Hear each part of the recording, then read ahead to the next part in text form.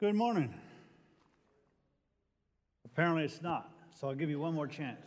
Good morning. Good morning.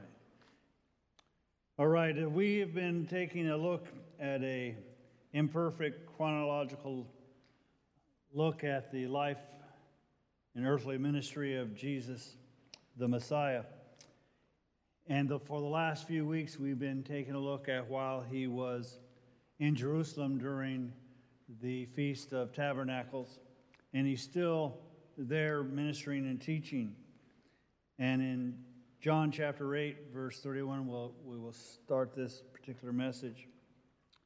So Jesus was saying to those Jews who had believed in him, "If you continue in my word, then you are truly disciples of mine, and you will know the truth, and the truth will make you free."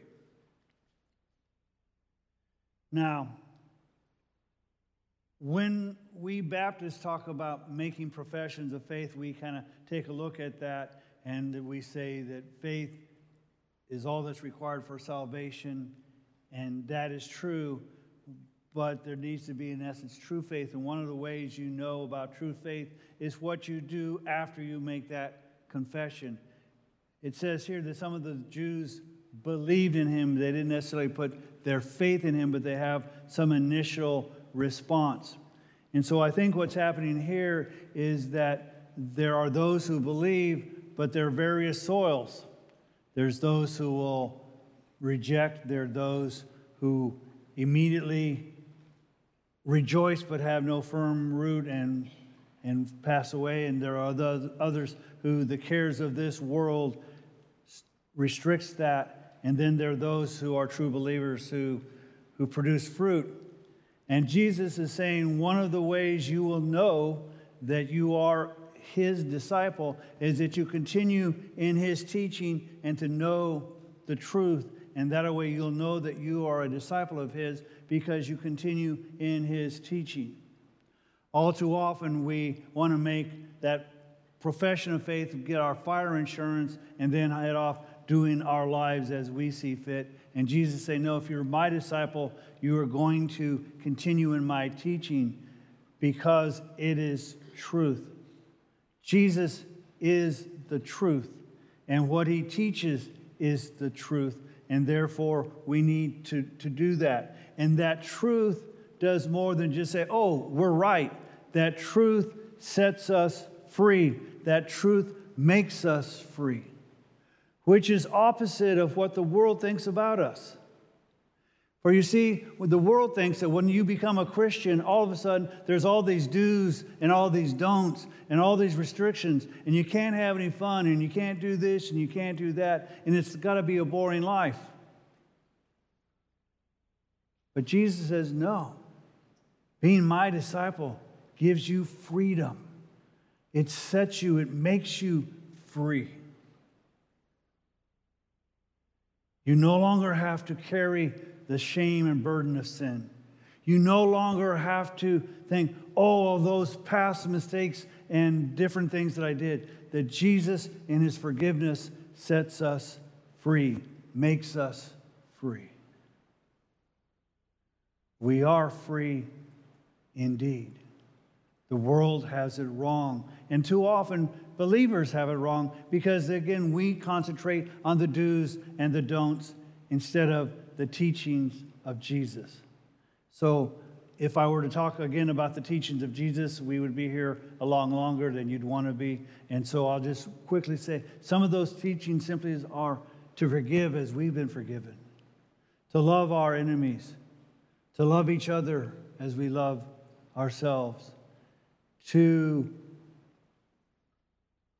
seek the other's benefit and not our own. These are the things Jesus teaches, and we are to be in his teaching. But you see, those who are hearing him don't hear him as he speaks, because he says, the truth will make you free.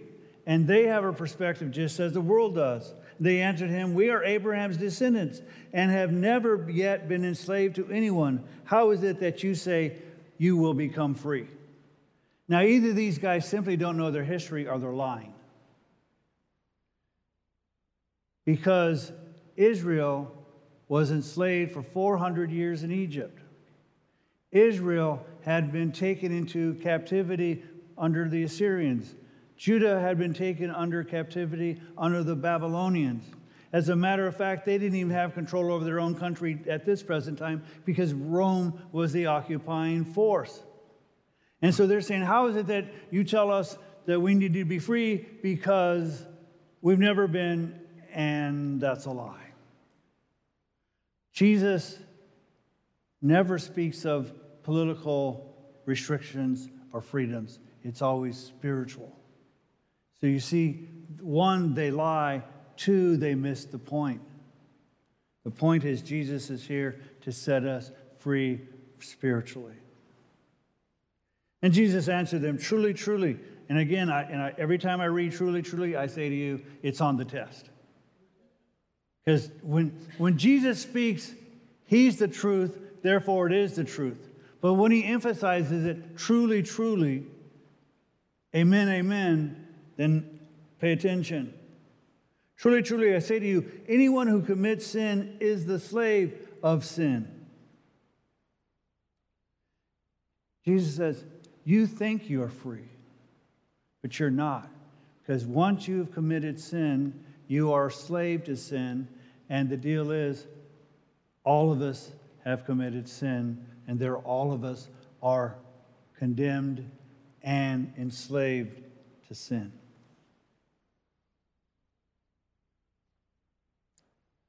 You see, the world thinks, again, they can do whatever they want to do. And the truth is, that's not true. Because they are enslaved to their sins. But Jesus has come to set us free. He says, the slave does not remain in the house forever. The Son does remain forever. So if the Son makes you free, you will be free indeed.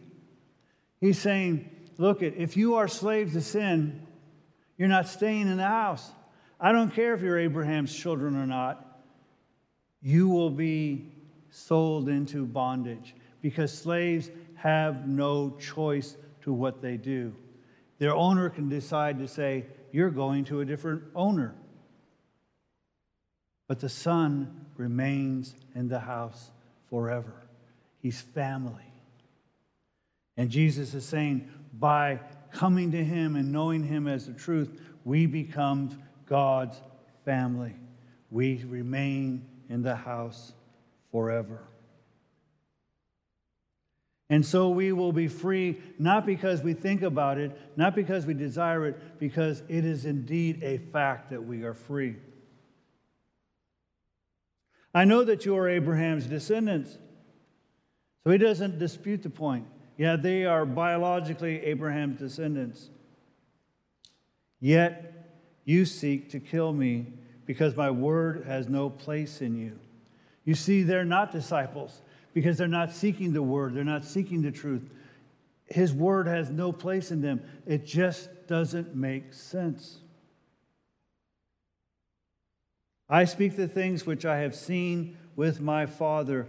Therefore, you also do the things which you heard from your father. So Jesus is going to make a dichotomy here. He's going to say, I see the things of my father. You see the things of your father. We have different fathers. You may be children of Abraham, but you're not children of my father. They answered and said to him, Abraham is our father. And Jesus said to them, if you are Abraham's children, do the deeds of Abraham. Well, what are the deeds of Abraham? The deeds of Abraham was simply Abraham believed God, and it was reckoned to him as righteousness. Faith. The deeds of Abraham are faith. When God said, move from this place to the next, he did so.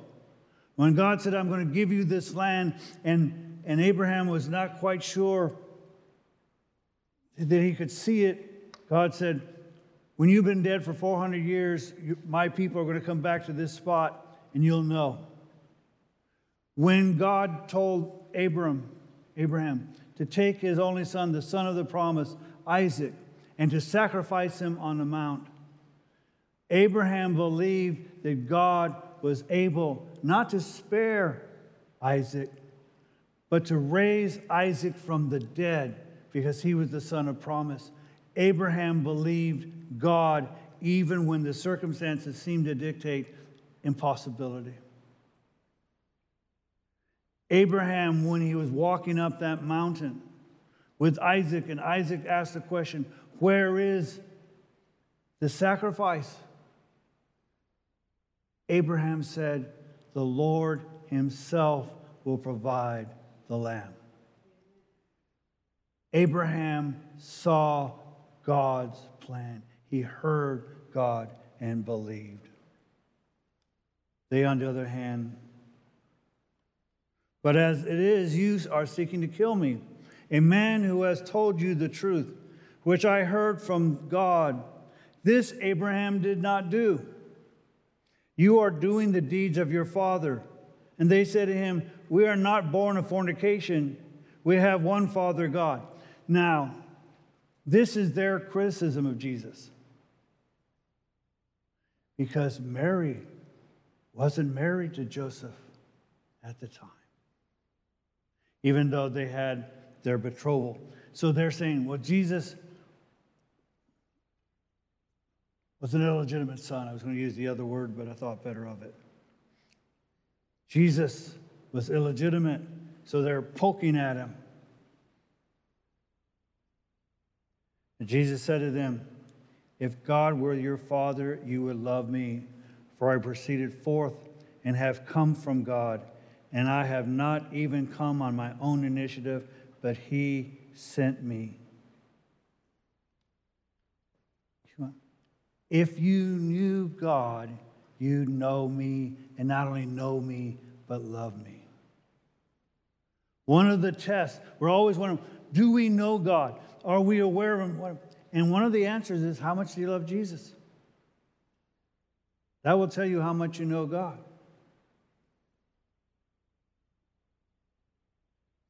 And Jesus is true. Notice he said, he did not come on his own initiative. His conversation with Nicodemus was this: for God so loved the world that he sent his only begotten Son. It wasn't for Jesus so loved the world, he came. God the Father loved you so much, he sent his Son.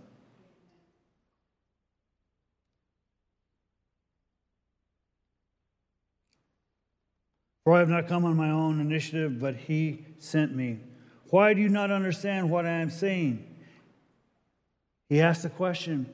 And most of us, when we're talking to our friends and family who aren't believers, there are times that we just quite don't understand why they don't get it. And Jesus is going to answer the question. It is because you cannot hear my words. There's this block, there's this veil of lack of comprehension. You are of your father, the devil, and you want to do the desires of your father. He was a murderer from the beginning and does not stand in the truth because there is no truth in him. Whenever he speaks a lie, he speaks from his own nature, for he is a liar and the father of lies. But because I speak the truth, you do not believe me. Which one of you convicts me of sin? If I speak truth, why do you not believe me? He who is of God hears the words of God. For this reason you do not hear them, because you are not of God.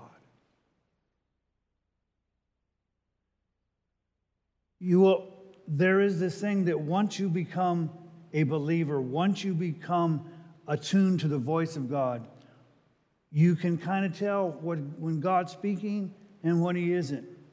One of the classic ways you can see this is you'll hear people talk about, well, there are certain books that were not permitted in the Bible, and one of those was the Gospel according to Thomas, and they're restricted from the Bible. Yeah, it was restricted from the Bible because it's not the Word of God.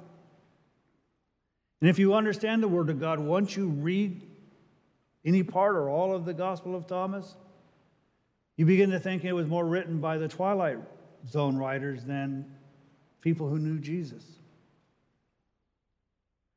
The Word of God tells you that's not the Word of God.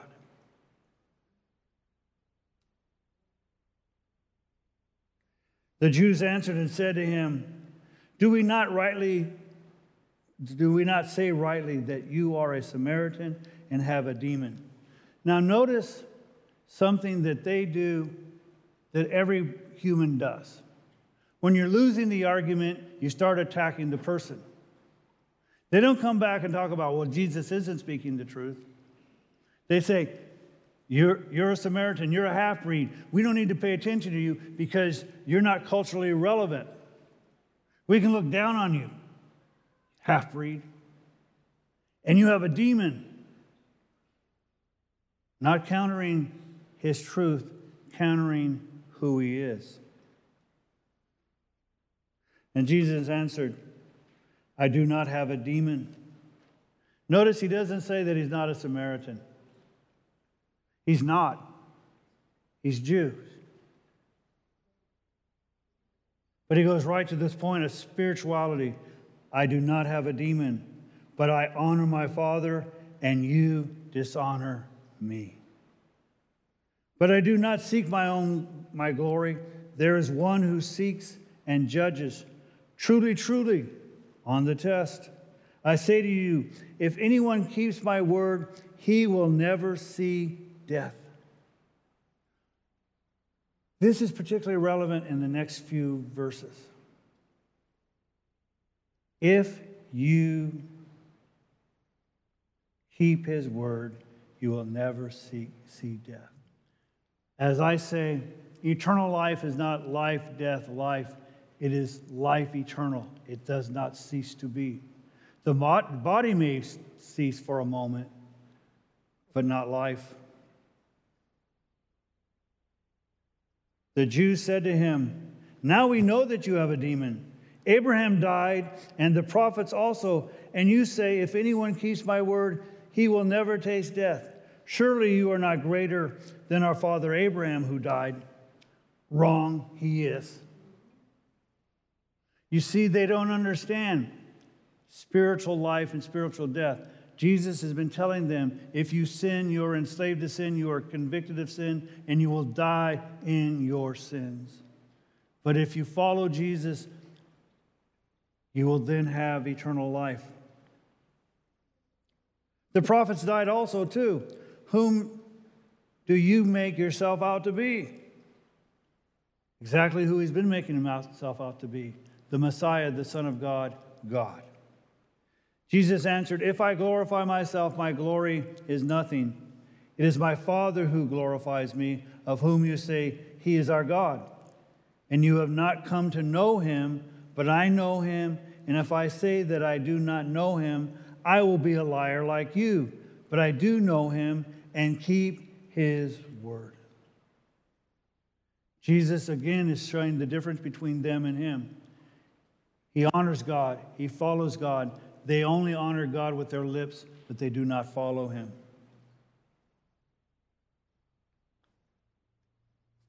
Your father, Abraham, rejoiced to see my day, and he saw it and was glad.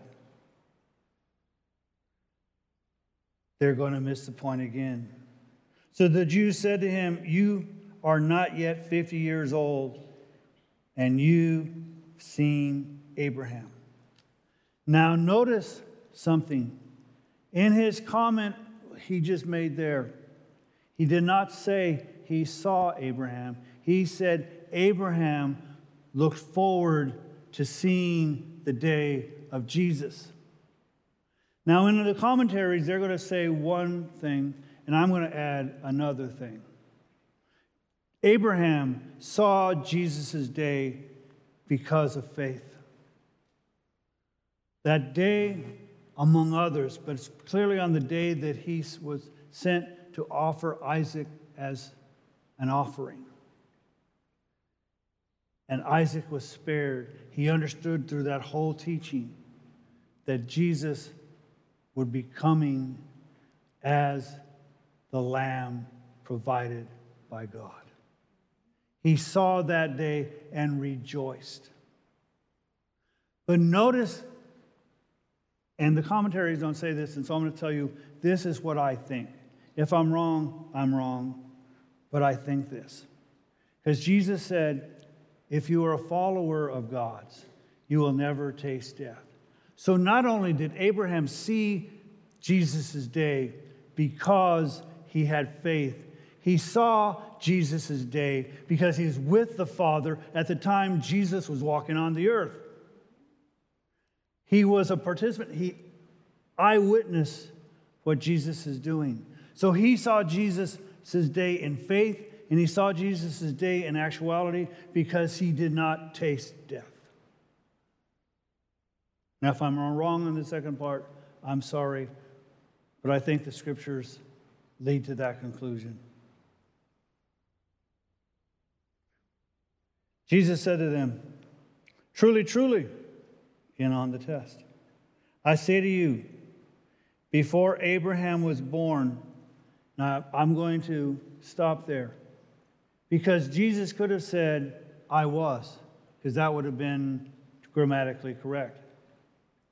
He was there before Abraham. But he says, truly, truly, I say to you, before Abraham was born, I am. He is using the name that God gave Moses when they said, who is it that sent me? And he said, I am that I am. Jesus is saying, I'm God. When you saw the burning bush you read about Moses, that was me. Before the world was ever into existence, I am. I am the self-existing one. Jesus clearly knew who he was and clearly proclaimed who he was. He was God. I am. Truly, I am in this body not 50 years old, but I am. I am before the beginning of creation. I am with Abraham. I am with Moses. I am with Joshua. I am with Daniel. I am with Jeremiah. I am in your presence. I am. And finally, the crowd sees, but don't accept. Therefore, they picked up stones to throw it at him. Why? Because he claimed to be equal with God. They were blind in all of the teachings, but understood what Jesus was saying, but they still did not believe.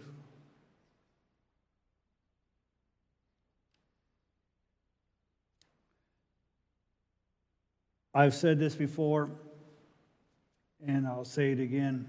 You'll hear people say, God said it, I believe it, that settles it. You see, the people didn't believe because their belief was irrelevant. God said it, that settles it. Therefore, I believe it. And I believe it not because of my own greatness, but because of his Spirit given to me to respond in faith. And so going back to the beginning, we say his truth, because he is truth, sets us free, makes us free. What we need to do as his followers is understand his teaching.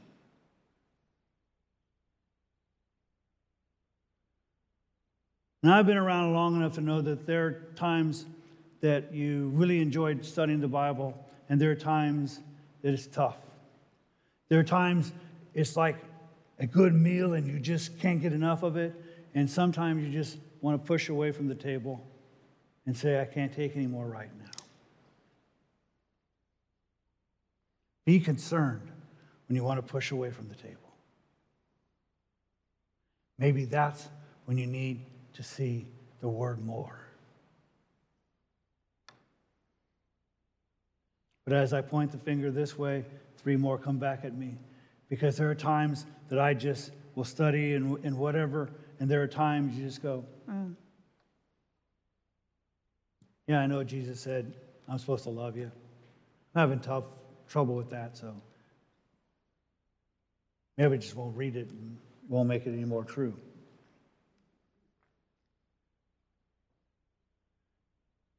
Just as Jesus said, not for me to inspect your fruit, but you should inspect yours. Are the fruits of the Spirit coming up in your life? And one of the ways to know whether you are a disciple is that are you still in his teachings? The awesome thing about the Word of God, you can pick any subject you might, history, physics, calculus. There's a certain limit to our understanding at this point of those. And much of the sciences that we think is gospel change. Things that we thought were true don't become true because some other testing showed it not to be true, and it was the Einstein's theory of relativity, and now you've got all these other things happening, and people saying the minuscule parts of the universe don't apply to the theory of relativity and whatever. But there is a finite amount of information in each of those academic areas.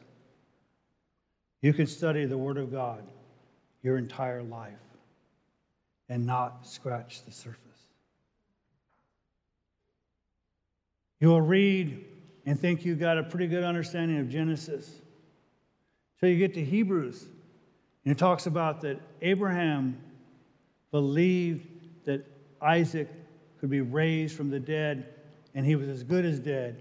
And you might have thought, well, maybe he was hoping God would stop him before he struck him.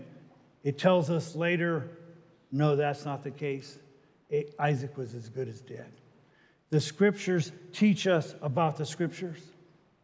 And you read Genesis and you go through the entire Scripture and you go back to Genesis, all of a sudden you see, I didn't see that before.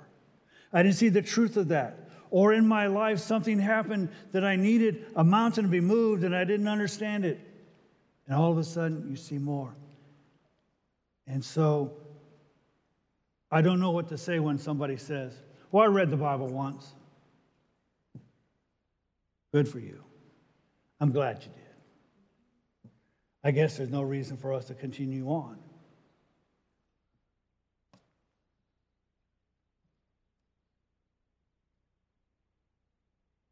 But just as, because Jesus spoke the truth,